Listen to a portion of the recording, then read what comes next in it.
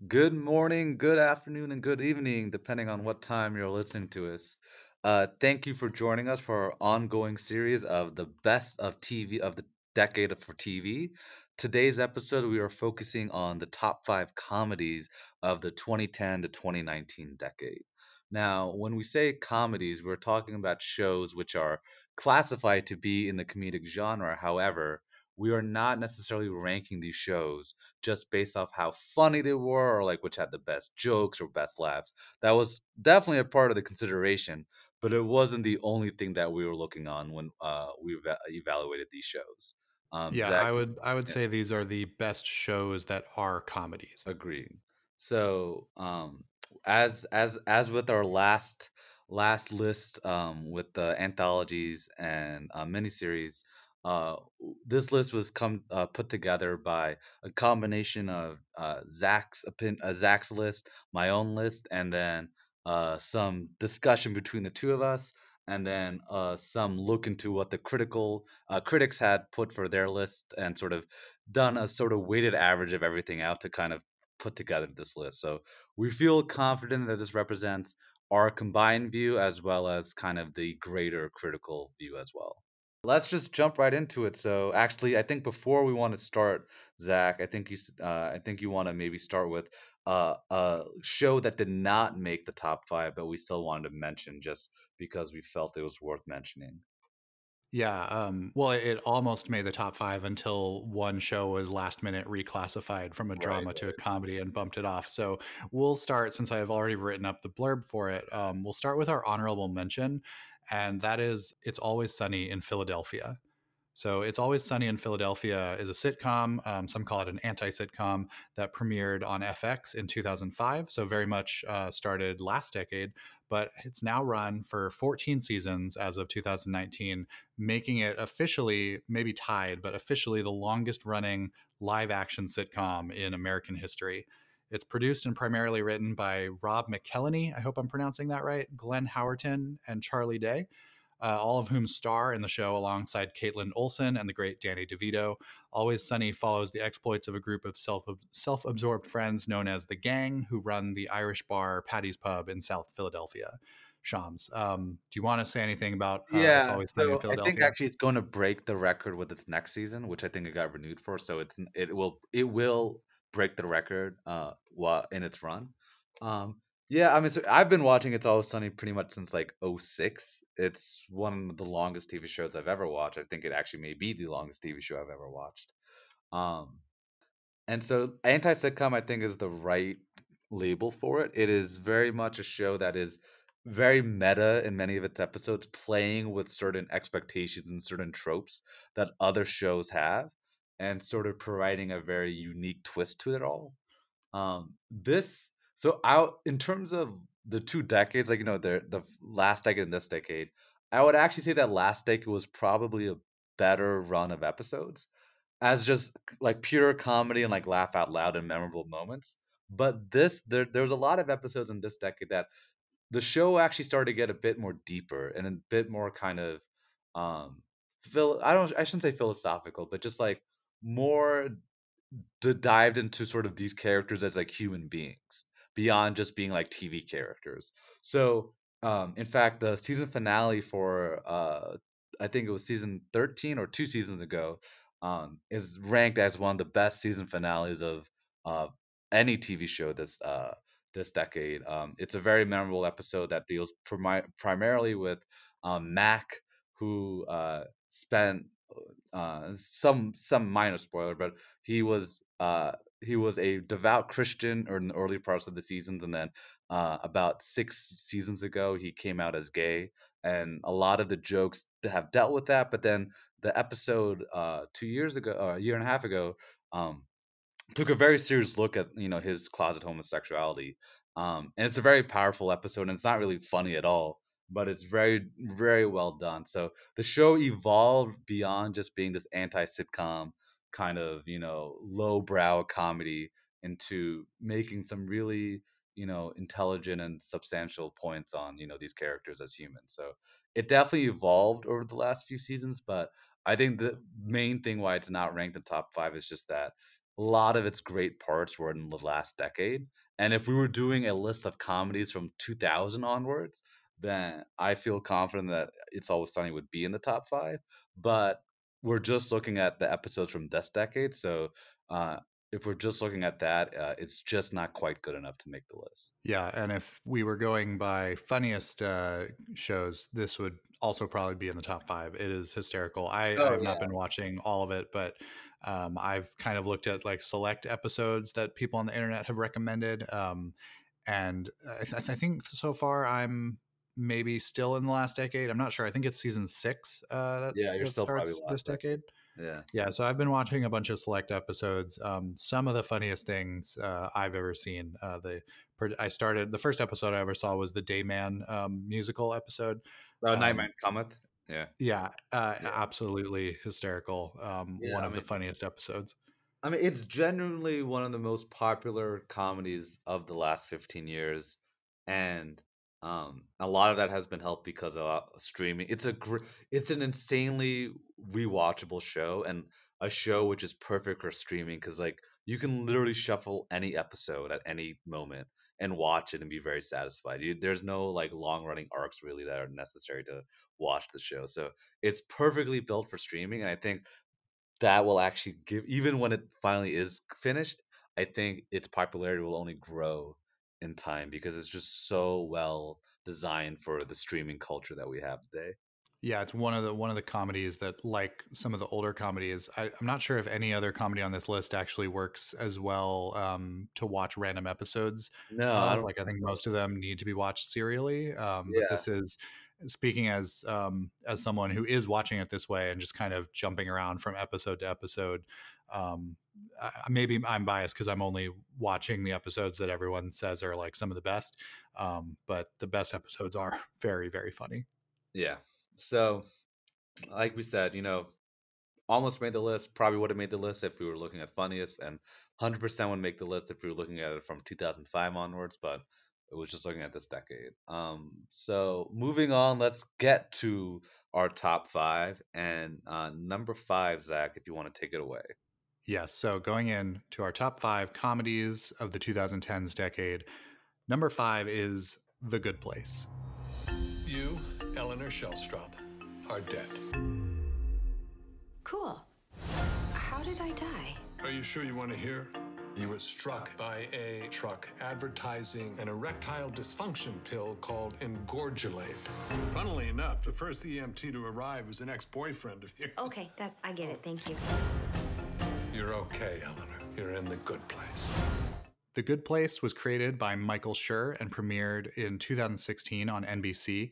Its fourth and final season is currently airing and is going to wrap up at the end of next January. The series focuses on a character called Eleanor Shellstrop, played by Kristen Bell, who wakes up in the afterlife and is introduced by Michael, played by Ted Danson, to her new home in the Good Place, a reward for the righteous life she allegedly led on Earth. However, she realizes that she was sent there by mistake and must hide her morally imperfect behavior while trying to become a better and more ethical person. The Good Place has shown up on 12 of the critics' top 10 list. I believe Metacritic sourced 40 lists in total. So out of the 40 they looked at, 12 critics put The Good Place in the top 10, and not just comedies. This is best shows of the whole decade of any genre. It was ranked number one by one of the critics. I've never heard of this, but it's a website called The Young Folks. They ranked The Good Place at number one. Shams, how much of this have you seen, and why is it top five? Yeah, so I've seen the first two. I've seen 2.5 seasons. I'm kind of piece by piece finishing season three. This is a show, I'll be honest, I watch a lot when I'm on traveling, if I'm on an airplane or something, because it's a very easy show to kind of watch in that sort of setting.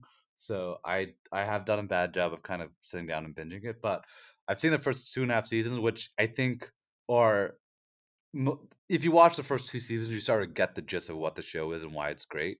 Um, so this show, first of all, I don't know, I forget. This is a network show, which is in some ways I almost want to give it like bonus points for being so good for a network TV show because that's really rare in this decade.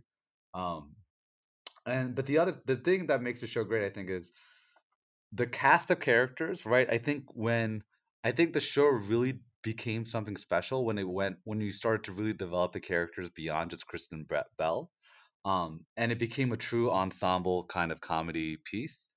And then the other thing is just it's a show that makes philosophy funny, which is really hard to do.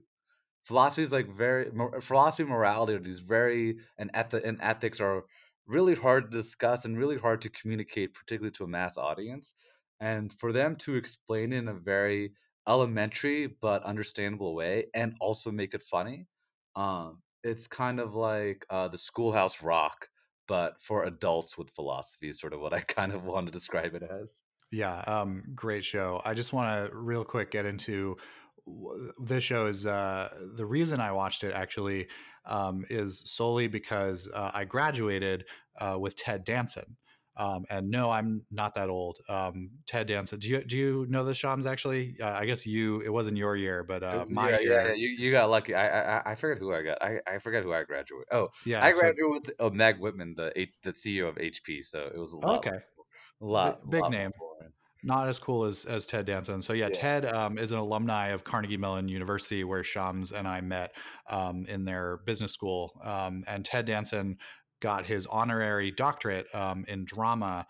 So he's now, I guess, honorary doctor Ted Danson. He's an alumni from Carnegie Mellon, going way back. They have a really great undergrad drama program and have for as long as Ted Danson has been working. So I literally just thought I need to watch something with Ted Danson in it, not realizing that I've actually already seen him in Fargo season 2, which we talked about on the last episode. But yeah, I came to the show for Ted Danson, but let me tell you, I stayed for the rest of the cast. Darcy Carden as Janet, Manny, I don't know how to say his last name, as Jason Mendoza, might be one of the funniest characters on television. Kristen Bell's character and Chidi Jamila Jamil as Tahani.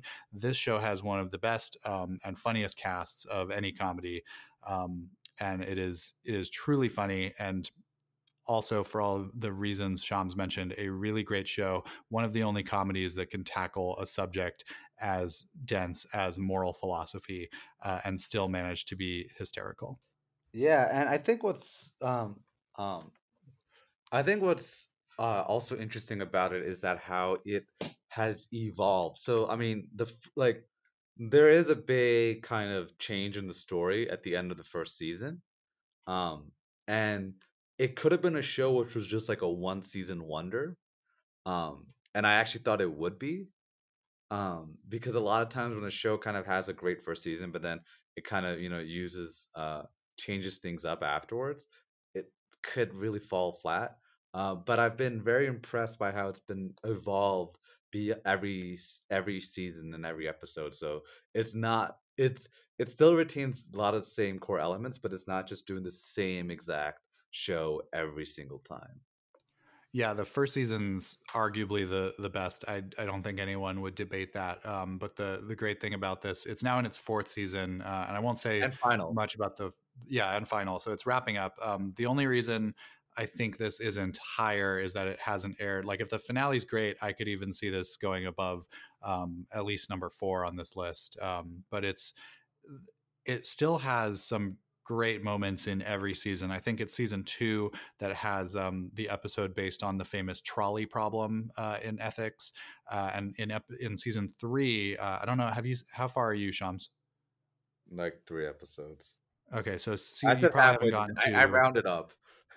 Okay, the highlight of season 3, without any spoilers, is there is an episode in which Darcy Carden, who plays Janet, essentially has to act as all of the other characters. I won't get into the reason for that, but she, as an actress, has to portray the personalities of every other member of the cast in her body, and extremely challenging. It goes beyond good impressions. At one point, she's doing what we think is Jason Mendoza, and you kind of stop for a moment and say, like, that's not a good impression of Jason Mendoza's character, and then you realize that it's not Jason, it's Darcy is playing Kristen Bell's character doing an impression mocking Jason Mendoza. It is that nuanced of a performance that earned Darcy. Actually, I forgot if it did earn her an Emmy nomination or not.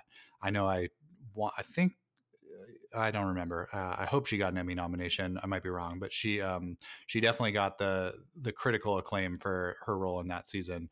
And now I'm expecting a really good ending in season 4. The show's definitely evolved. It's almost more, I guess, less of a comedy in the latter episodes, and perhaps even more of a just a good lighthearted story with a positive message and a little bit of a love story. I don't want to get into too many spoilers, but it certainly has that characteristic that it's able to continually evolve and do something new with each season, as you said.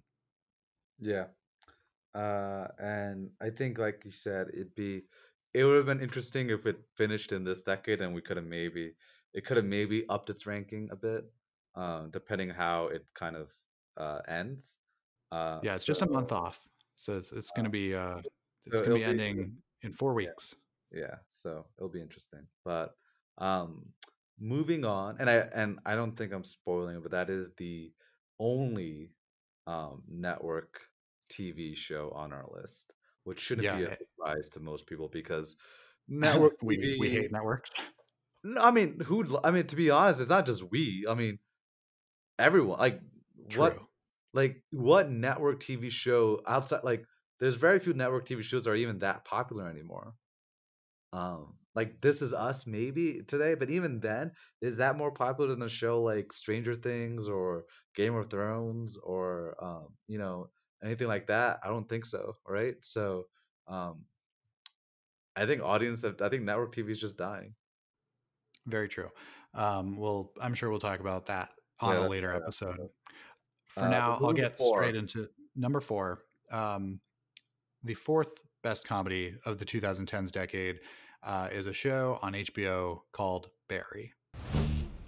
The acting class made me feel really good. I feel really motivated right now. These are professional actors. They're the real deal, and they say I got something. You're a killer, Barry.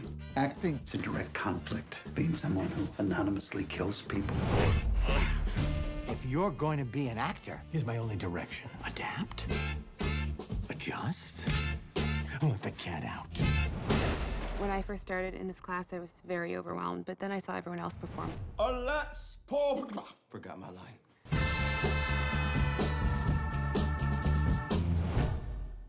So Barry is a dark comedy created by Alec Berg and Bill Hader, premiered on HBO in 2018. And Hader stars as Barry Berkman, the title character. He is a hitman who travels to Los Angeles to kill someone, but finds himself instead joining an acting class.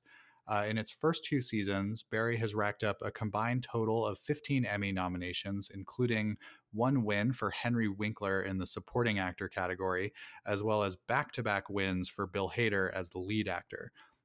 Barry deserves a special shout out as well because it is the show that inspired this podcast, Shams. I don't know if you remember this, but you originally pitched the idea in a text to me back in May or June, which reads, and I quote, "We should do a TV podcast where we berate each other's opinions, but then come together on Barry." So, Shams, this is the moment the entire purpose of this podcast has been waiting for.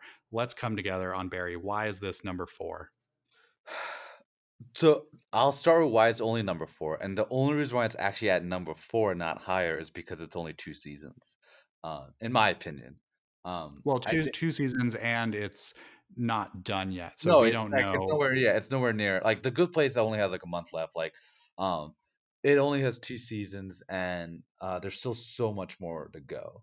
Um, which it could fall flat, right? So there's always that possibility. But that's the only reason why it's at number 4. So to me, the thing about Barry is that it is. In general, I always love the Hitman genre, Hitman story.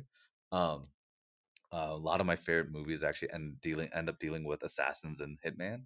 Uh, and I even love playing those Hitman video games. So I love how it takes that sort of. There is this kind of subgenre of Hitman kind of stories, and it takes that in such a unique and interesting way. that's so darkly comedic but brilliant because it combines it's talking about, how do you become like how does one become a different person? How does one change? What defines an individual? Um, and it does that in this way through acting school while combining, the Chechen mafia and like Asian drug lords and all this other stuff going on all at the same time. So there's this like just genuine entertainment action factor. There's this darkly comedic and even lighthearted comedic factor. And then there's just like a really interesting kind of tale of a person just trying to find his individuality, and also trying to just find what being normal is in kind of the world today. So I just and I mean, I think the main thing is Bill Hader, right? Like he completely owns this role. Um, it is if we didn't end up doing that list of best performances, whatever. But for me, this would be a top 10 performance for any type of TV show of this decade, um, let alone just comedy. I think he just owns this role so hard, and it's really great to see someone like him kind of get his due because he's worked so hard for all these years in kind of comedy and SNL and all these other stuff, and I think now he's finally getting credit for being a genuine artist, not just some frat bro comedian dude. Yeah, I think the I mean exactly. I think you kind of superseded me on the point I was going to make, which is this show. The reason I think it's so good, aside from being very funny, is its ability to resonate with I think a theme that really applies to everyone. The idea of like, can you change who you are at your core, or at least who you've been kind of ingrained to be, whether it's nature or nurture. And it does that even though not everyone watching, maybe a few, not everyone watching is a hitman trying to change and become an actor. That's a pretty drastic change. But who at some point hasn't wanted to fundamentally change something about their personality, Right. or the way their life was going. That's just something that is so universal in our culture that allows this show to really be about more than just the laughs. It also does an amazing job, perhaps better than any drama who's approached the subject of portraying PTSD from a military veteran. This show might be the best, and Bill Hader's performance in that regard might be the best performance of that particular theme and subject matter. So yeah, Barry is great. It is a deep show, And the and it is also a action very funny show. choreography. I mean, this is not comedic, I guess, but it has genuinely some of the best fighting scenes in TV of this decade. Yeah, one episode in particular is just the physical direction of it. Yeah, I mean that episode, which is in the second season, Yeah, um, Ronnie it, slash Lily.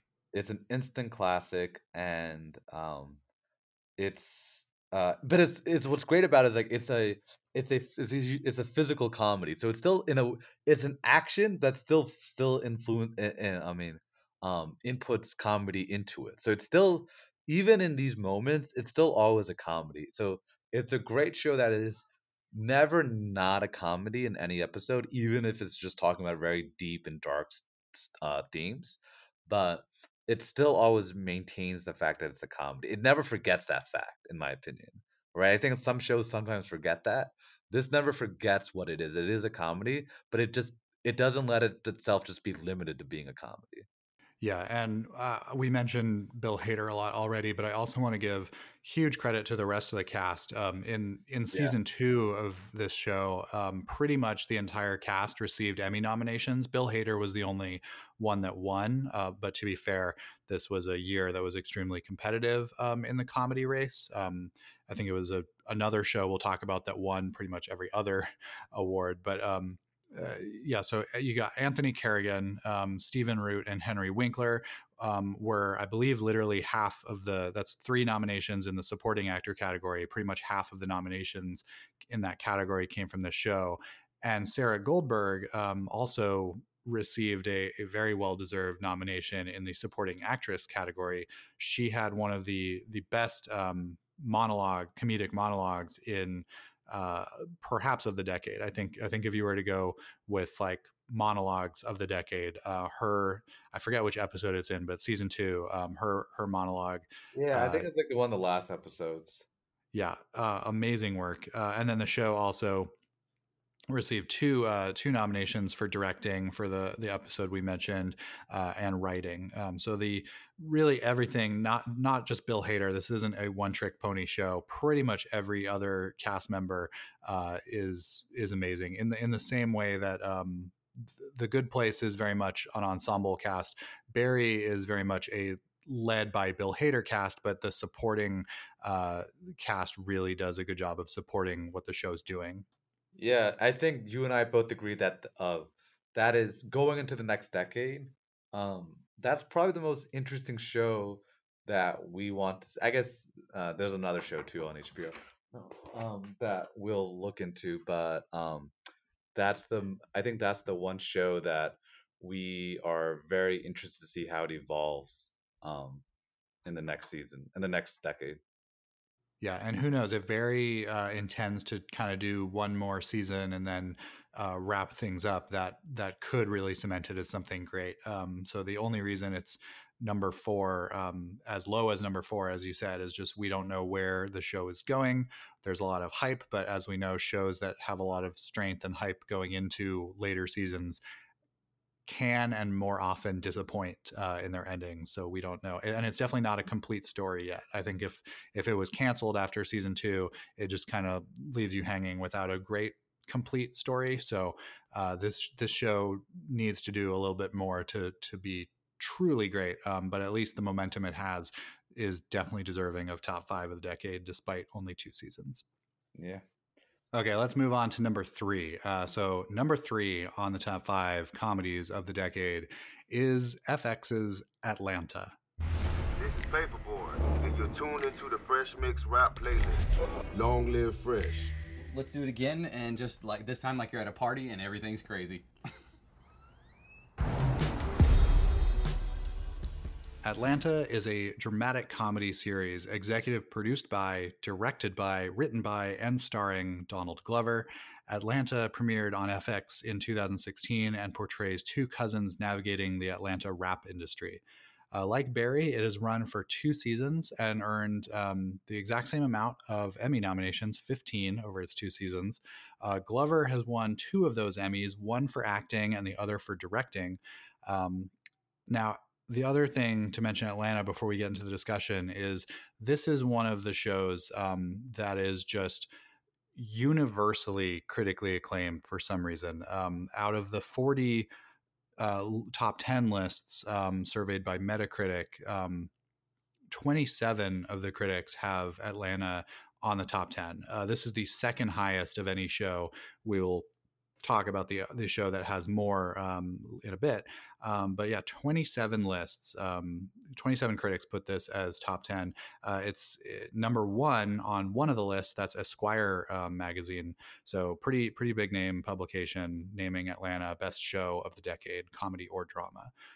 So Shams, I have seen some of Atlanta. I don't think I've seen enough of it to truly know why it's one of the greatest comedies, other than my knowledge of every critic says it is. So why don't you tell me, you've seen both seasons, what is going on with Atlanta?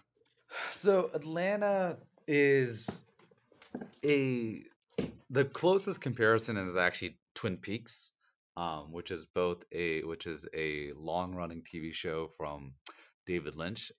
In that it's it is a show that is it's very much surreal comedy in what it's going for, and but it's trying to incorporate that with um kind of black culture and um just living as a black American, male or female, in today's society, particularly in the South, right? Because it's obviously set in Atlanta. Um, and so what it does is it's a show that is talking about, like you talked about with Barry and The Good Place, show that is taking on these very deep and very complex subjects, right? Talking about, father, black fatherhood, talking about the relationship between, black men and black women, talking about black women's obsession with social media. There's all these different things that it just takes on. Um, and it doesn't just do it in a comedic way. It does it in a very surreal way. So there's many moments in the show which are genuinely kind of out of reality. Whether it's like a random alligator that just appears out of nowhere and is in the house, or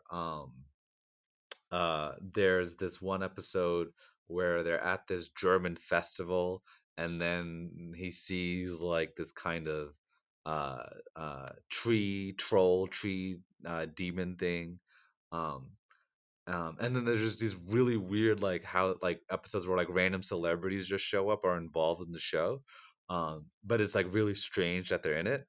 And then there's this one episode that literally has a black Justin Bieber. Um, uh, which is Oh right. my god.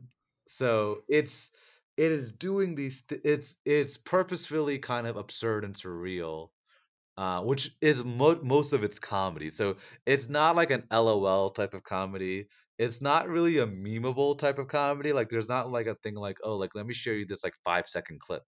You can't really understand any 5 second clip of this episode of any episode because you wouldn't understand the context of what is going on in the scene.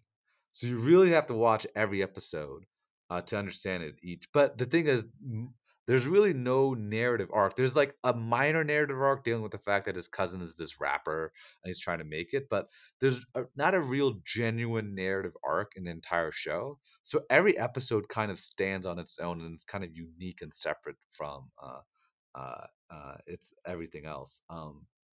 And then really the episode that I think is the reason why it's ranked so high. Because I think every great show, it's not you being consistently great is one thing, but you really need to have at least one or two episodes that just stand out. We talked about Ronnie Lilly with Barry, and with Atlanta, we have Teddy Perkins, which is his most famous episode, and it is essentially dealing with a Michael Jackson like figure of a um, black man who has bleached his skin all white, and is very creepy and very weird.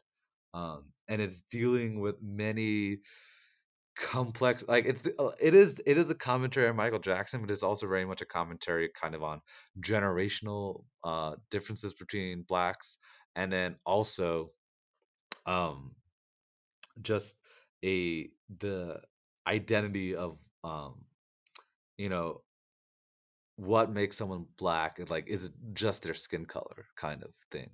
um and so it's a very creepy episode. It is very, I mean, it's borderline a horror short in some ways. But it's still funny, which is what's it's like a horror comedy kind of way, but it's still funny. So to me, that's the episode. If that episode didn't exist, I don't think that the show would still be on all these lists. I don't think it'd be like in the top five of many lists.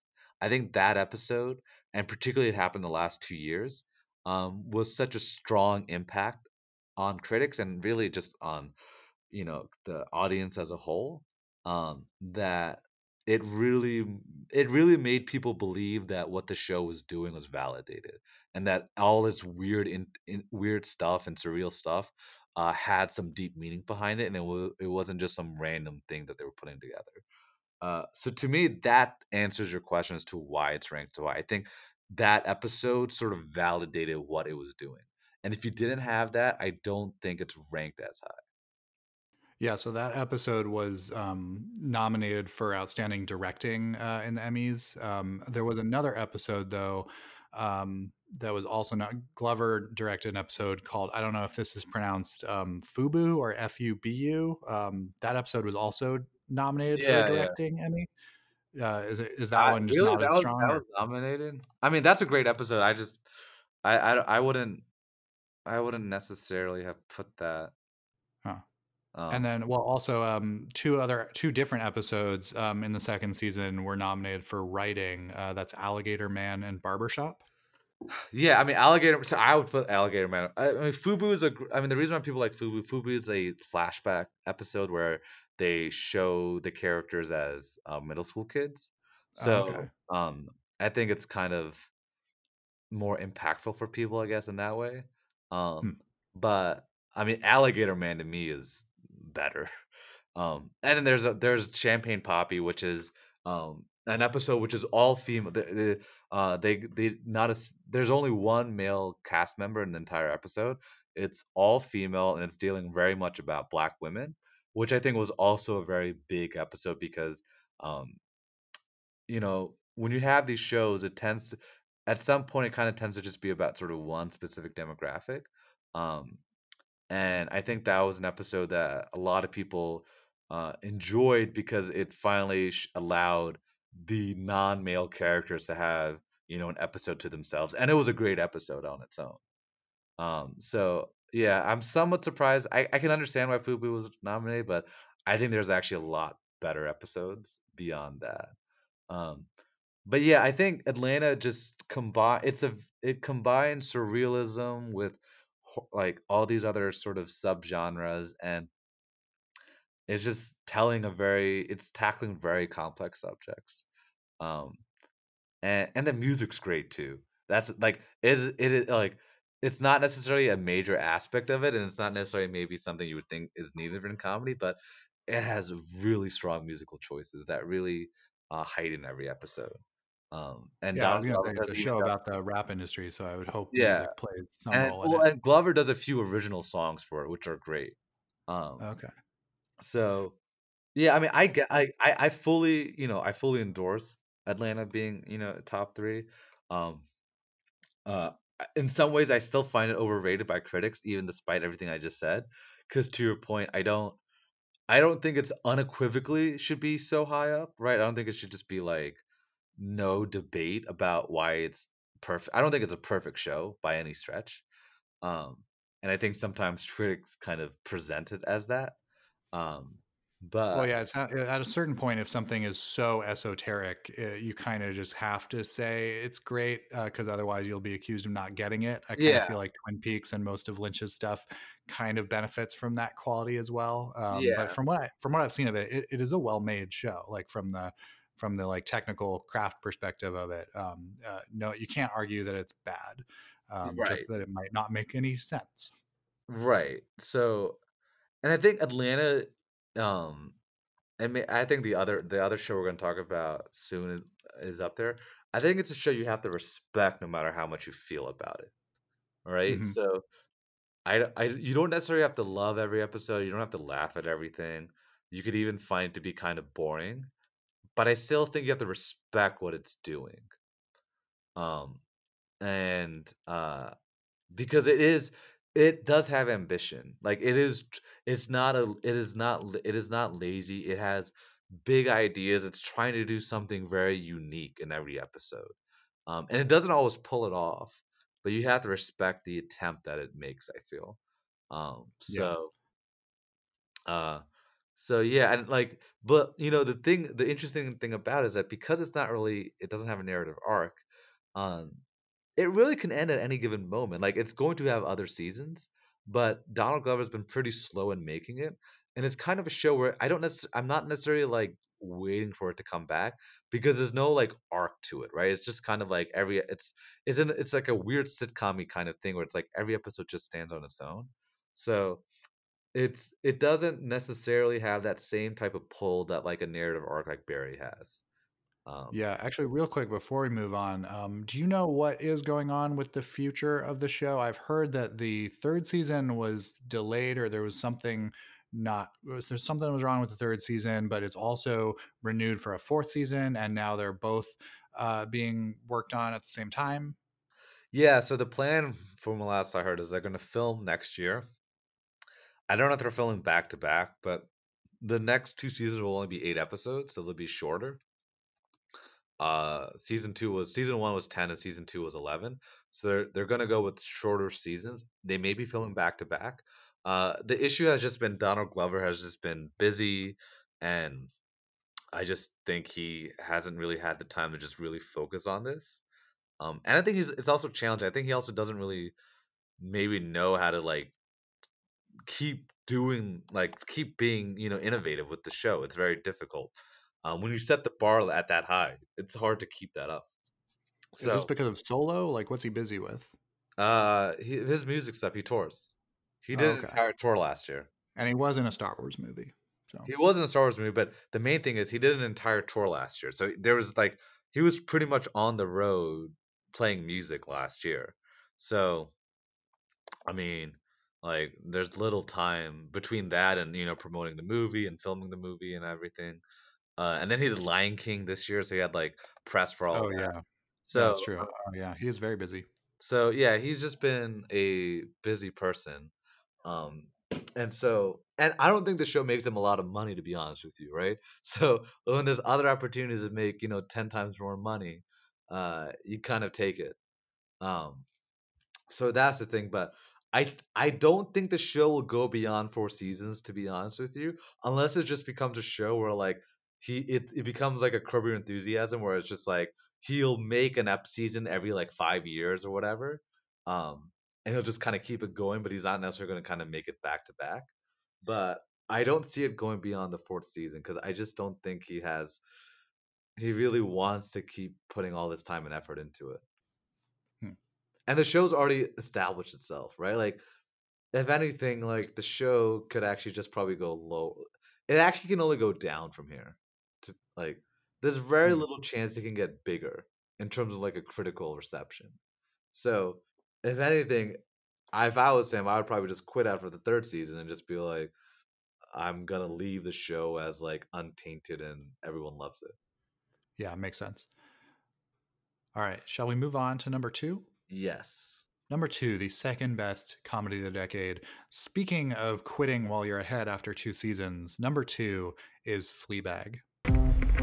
So why do you think your father suggested you come for counseling? Because I spent most of my adult life using sex to deflect from the screaming void inside my empty heart. I'm good at this. You close with your family? Is that fur? Yes, but it's okay because it had a stroke. Oh, lovely. We get on with it. Hi. Thought you'd be in prison by now. Oh, well, keep trying, but they just won't have me. Fleabag is a British tragic comedy series created and written by Phoebe Waller-Bridge, who also stars in the leading role. Based on Waller-Bridge's one-woman show, first performed in 2013, the show's first season premiered on BBC Three and Amazon Prime Video in 2016. Waller-Bridge plays a character called Fleabag, an angry, confused, and sexually voracious young woman living in London. The show's second season aired in 2019 and absolutely swept the Emmys, winning Best Actress and Best Writing for Phoebe, as well as Best Directing and Best Comedy Series. So we talked about the two phenomenally directed episodes, Teddy Perkins and Barry's Ronnie Lilly. All of these shows, along with Fleabag's second season, were in the same comedy bracket at the Emmys in the same year. So this is the show, the season that the other two lost to. And speaking of critical consensus, Fleabag is by far the most, not necessarily number one show, but the most critically acclaimed top 10 show of the decade. 31 critics put this in their top 10 list. It's number one only on 2. That's entertainment.ie and Film School Rejects. But by far more than any other show, comedy, drama, or limited series, it's not even close. Like Fleabag and Atlanta are kind of like the top 2 as far as just number of top 10s. And Fleabag has 31 compared to Atlanta's 27. So this is the show that, regardless of who you are, it seems like it is just critically acclaimed and universal.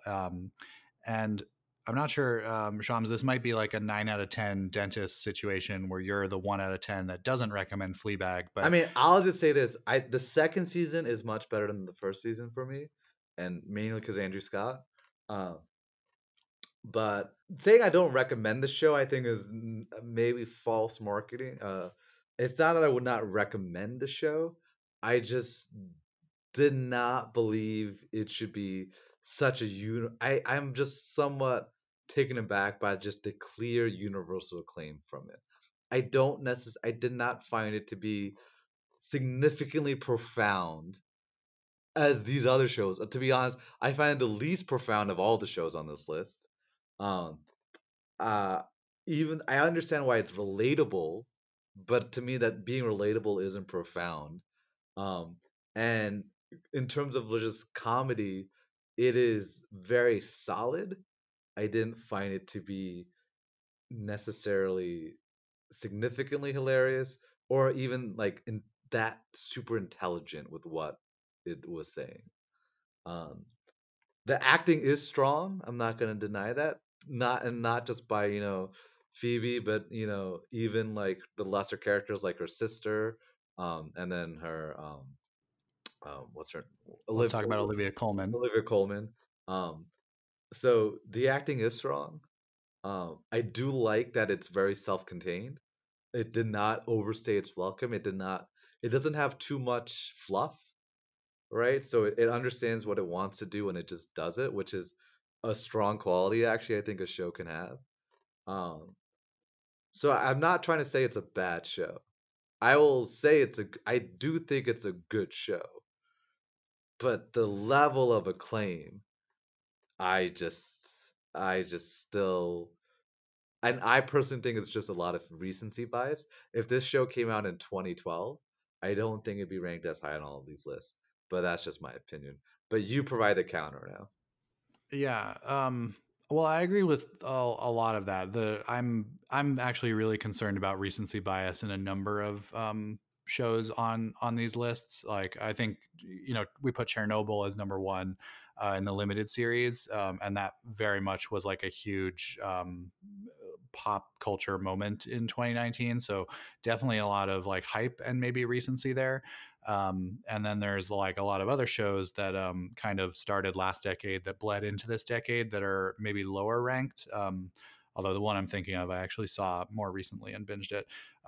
But with Fleabag, I think, well, two things. The first season, very, very strong first season, even though what everyone's talking about is the 2019 season. The first season, which aired in 2016 and pretty much no one had heard of until the second season came out and everyone went back and binged it.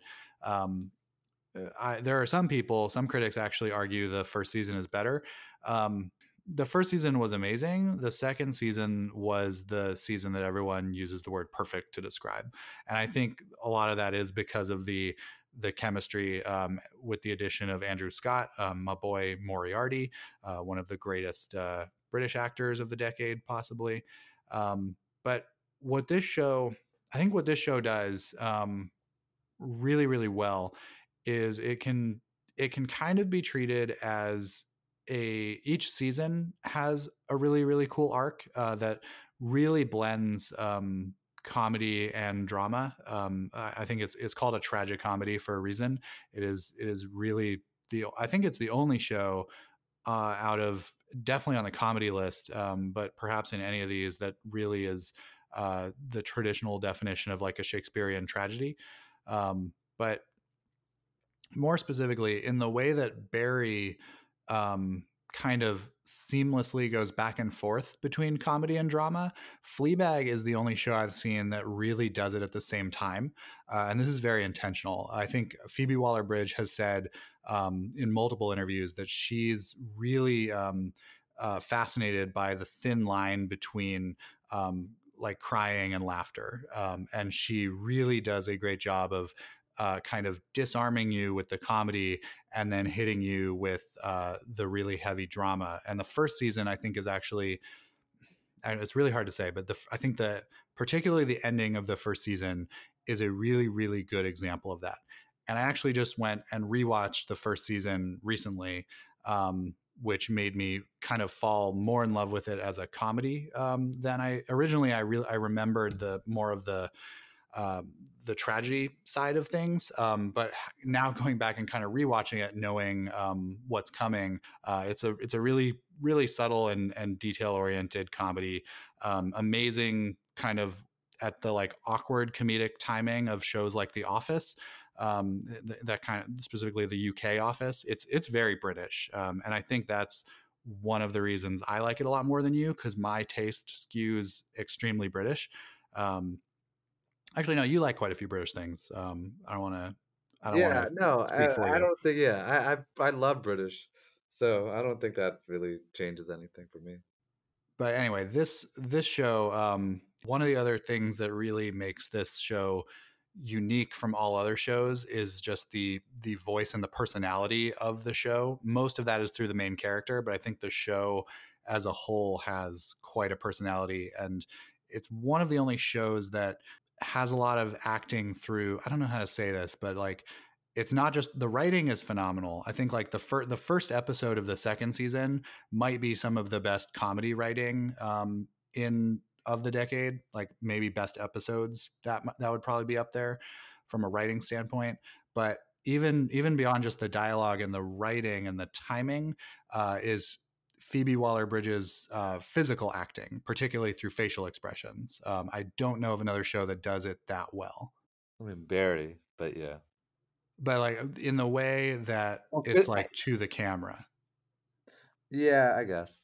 It lets you in on kind of the character's inner thinking, which is very much consistent with what the show is about. She is a character who doesn't really have any intimacy with any other person. She has a lot of sex, but not a lot of intimacy. And it's very much a show about being surrounded by people, but still being alone. And I think that's why everyone's so obsessed with the shows. There's not a lot of things. To be clear, we should state to the audience, this was actually a show which we debated on whether or not it should be on this list. Not because of the ranking, just because of the labeling. Oh yeah, as far as whether it's comedy or drama. Yeah. Yeah. Again, yeah. I remember it more for the drama, but I think if we're going to call Barry a comedy, to be consistent, we have to call Fleabag a comedy. That's fair, but it probably toes the line more than any other. It toes the line even more than Barry, in my opinion. I think if you rewatch or the first season, which I did recently, you'll change your mind about that, because it is like the amount of like lines delivered for laughs is it's almost every line. It's just very. I think maybe the second season's different, but the first season's definitely a comedy. And from what I remember of the second season, particularly the first episode, which is one of its strongest, it's definitely a comedy. Maybe it kind of turns into a drama slowly by the end of it, a really good drama, by the way. But yeah, it's a good comedy. The other thing about this, I just want to say, I'll stop talking about this very soon, but the last thing I want to say is each season has an arc, and each season is only 2.5 hours. So this very easily could just be a movie. Like I sat down and watched season 1 start to finish, and it's literally about as long as most movies.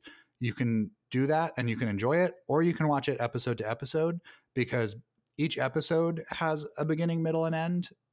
Very well-timed arc, and each season has an arc. You could even sit down if you really wanted to and watch both seasons, and it would only take you 5 hours. Well, it's a very short show. I mean, it's 6 episode seasons, and they're like 30 minutes each, right? So it's fairly quick. I mean, to be honest, she could have easily done this as a 1-season show.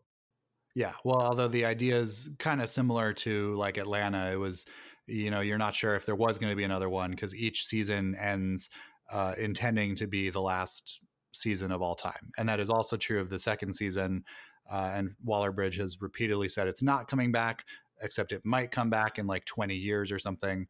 But it is very much a quit while you're ahead. I don't doubt for a second it won't come back. It may take 10 years, but it'll come back. Yeah, it'll come back only when there's a reason and an idea for it to come back. And if that idea is as strong as what became the meta arc for season 2, then I'm perfectly okay with it coming back. Yeah, I'm indifferent. Let's move on to number 1, which I know I think we're both pretty high on, but you are significantly more high than me. Are you ready for this? I am ready as I can be. So, number one, what we are calling the best comedy of the decade, 2010s, is Veep. Politics is about people. Politics is about people. I've met some people, okay, real people, and I got to tell you, a lot of them are idiots. Which way are you going to vote? The way my principles and conscience tell me to go. Which way do you think that should be? Veep is a political satire that aired on HBO for 7 seasons from 2012 to 2019.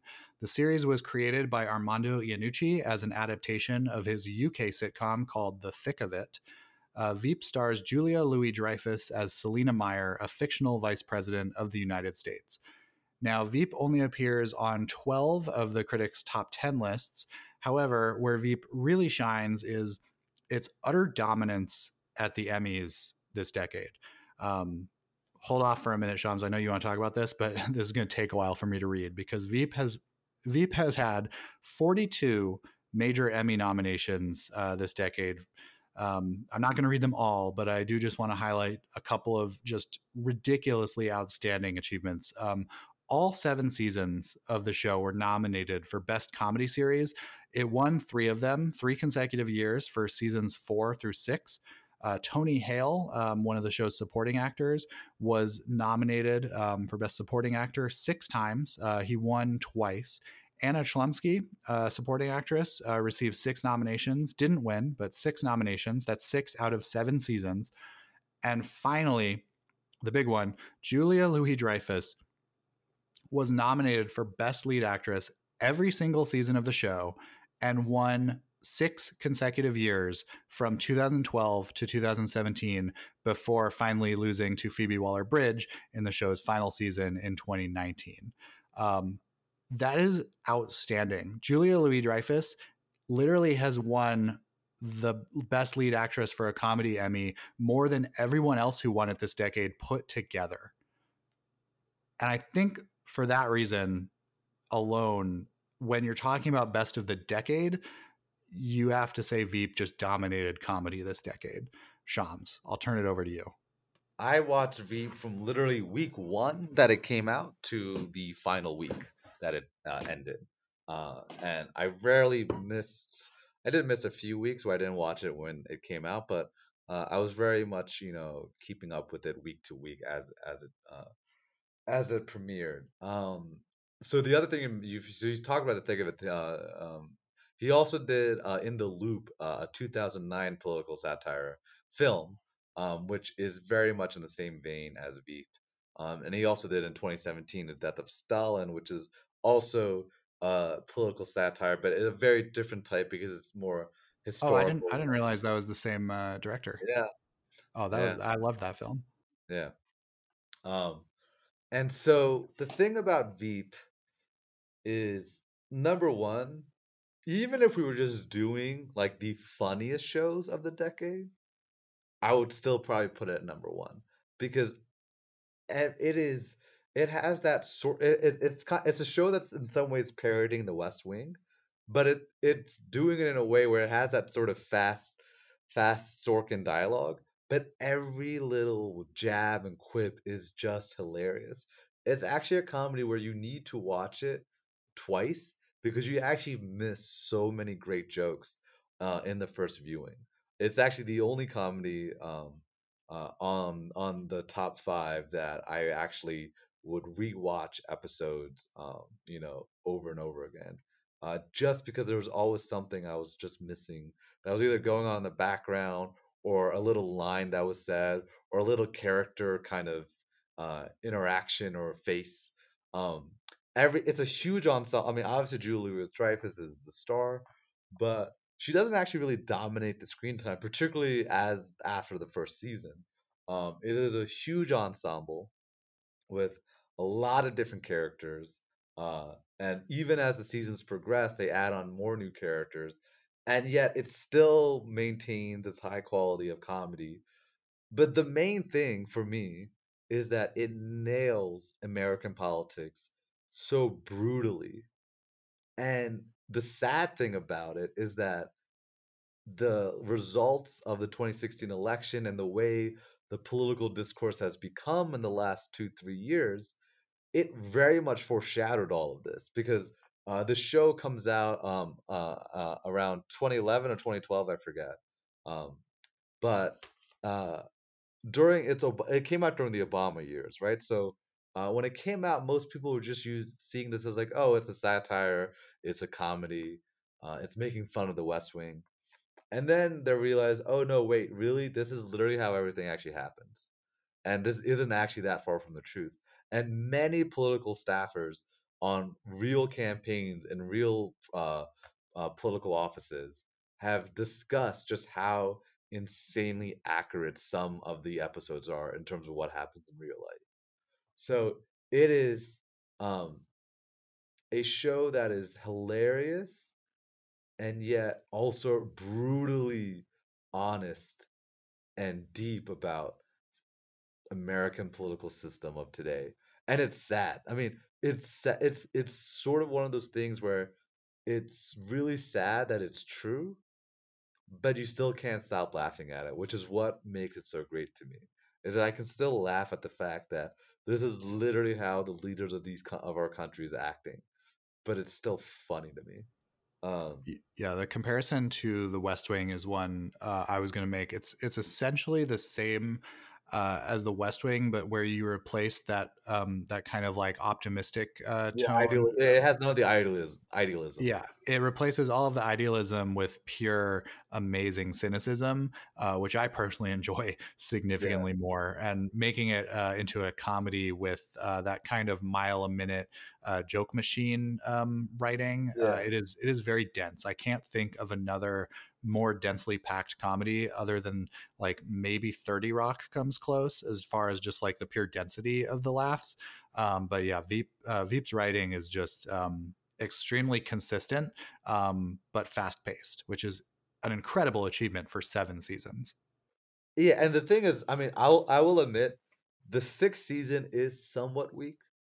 But outside that one season, every season to me is strong. And it also importantly ended very well.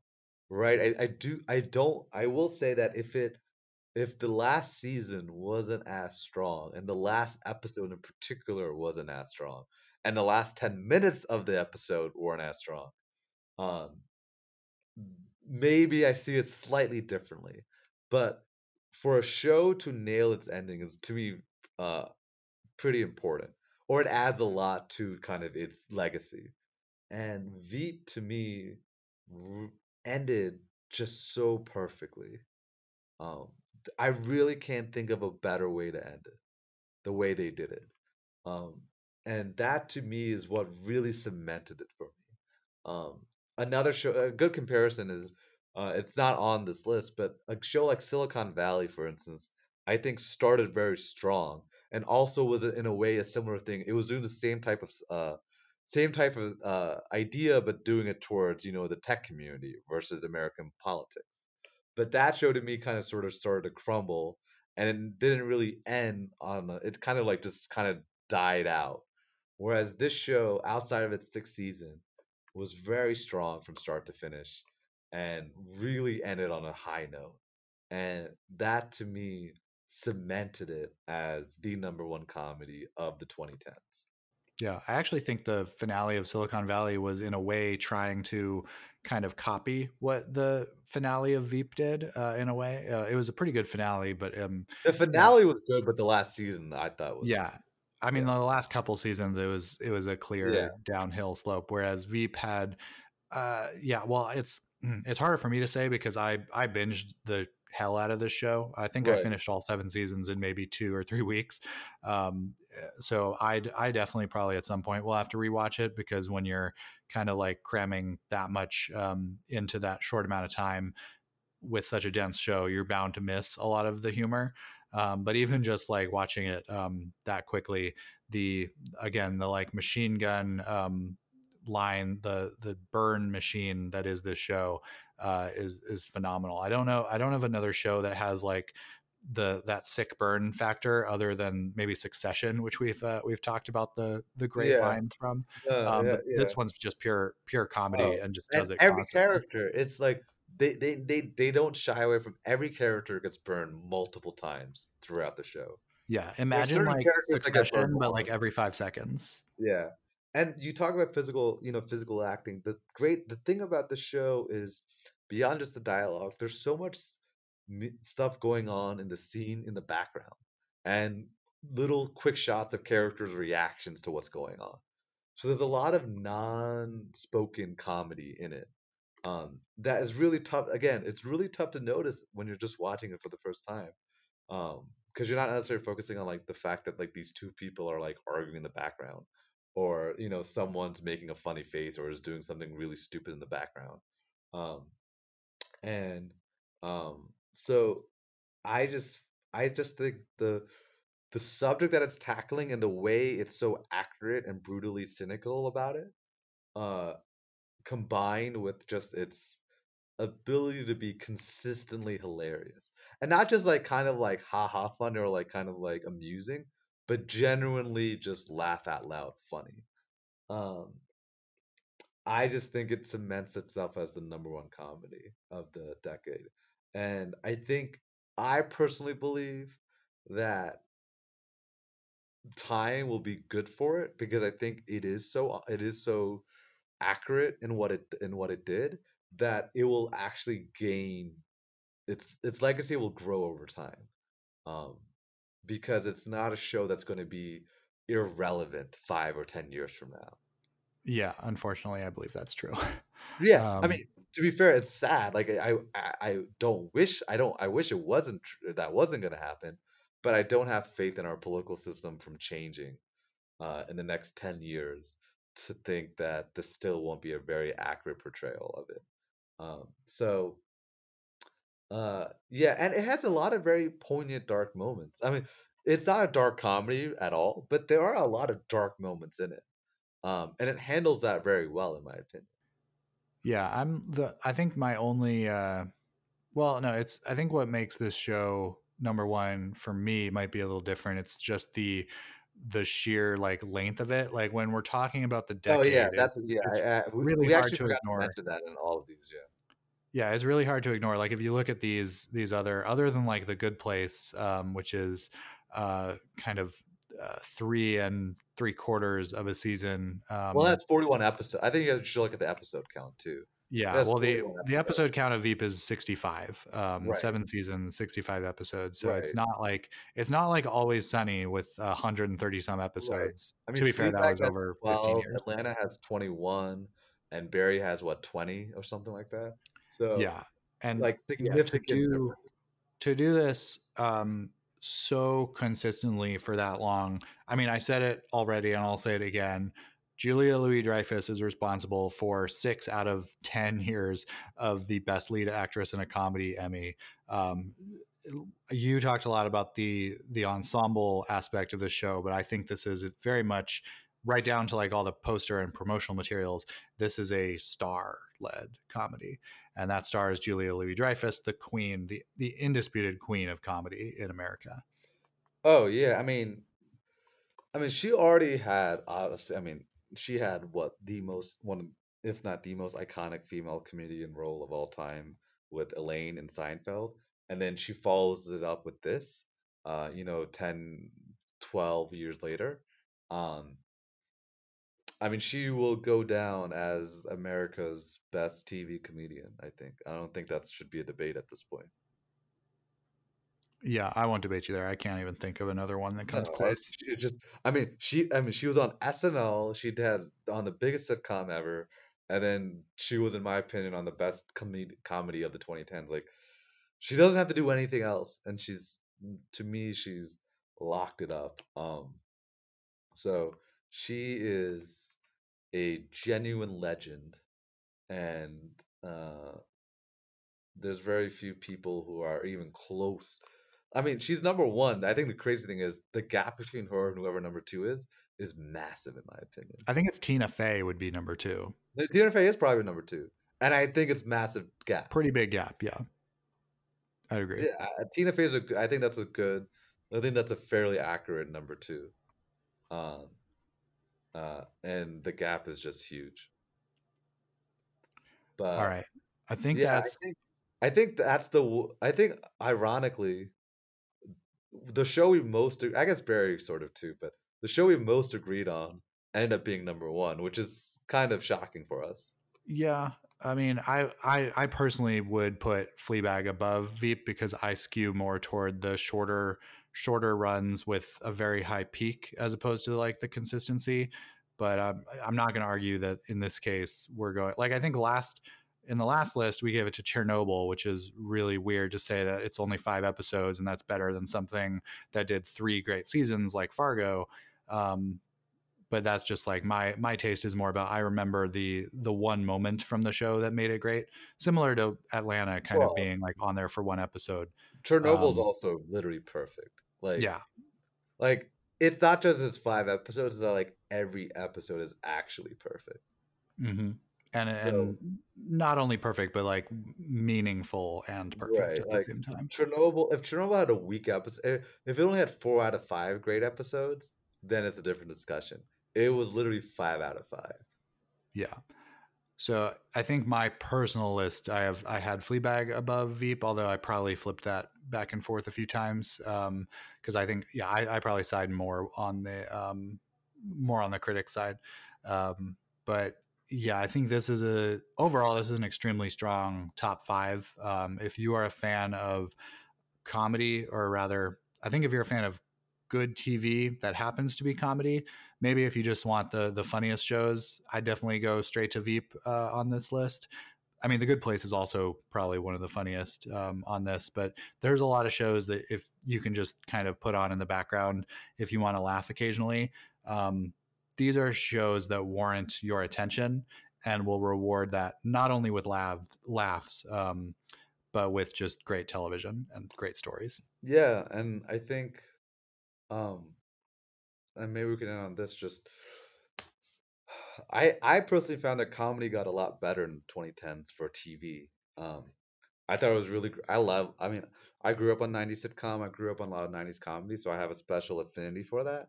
But I didn't particularly love the 2000 comedies that much.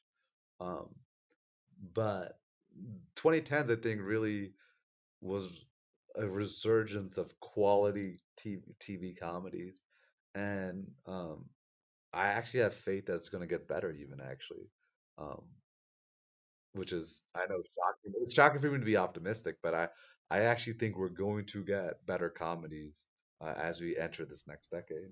Yeah, and I think a lot of the reason for that is people realized you can do more with comedy. I mean, just look at these 5. You have a comedy fused with a political satire, you have a comedy fused with a tragedy, you have a surreal comedy, you have a dark comedy, and you have a philosophical comedy. The pairing of comedy with great material is what made this decade a really great decade for comedy.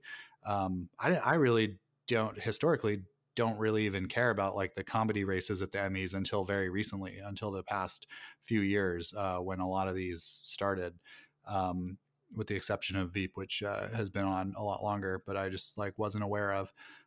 So yeah, this is great. I'm excited to see what happens in the next decade, particularly for Barry as that continues, and for the finale of The Good Place, which is again coming up real soon. But yeah, that is our top 5 comedies for the 2010s. If you want to stick around, the next episode that we will release is going to be, this time it's going to be top 10, the top 10 dramas of the decade. This is perhaps one of the most competitive lists, as there are significantly more dramas to sort through. And yes, we've watched them all. Not really. We've watched all the good ones, but we're going to give you the top 10 best ones in the next episode. And that will be our final list of the best of decade. Oh yeah, put out a lot of lists in the past week. A lot of lists, and then we will then go back to our regular content starting next year, not just about lists. So I feel like most of our content is lists historically. Yeah, but I think next year, now that we've kind of had this break, I think we can kind of go back to just actually talking about current TV shows. Like I kind of wish we could talk about Mandalorian and The Witcher right now, but it doesn't really fit this right now. But I think we can kind of get into that a bit later on in another episode in a couple weeks. Yeah, for sure. All right. Well, stick around if you want to listen to the top 10 dramas of the decade. Other than that, we will see you later. Goodbye.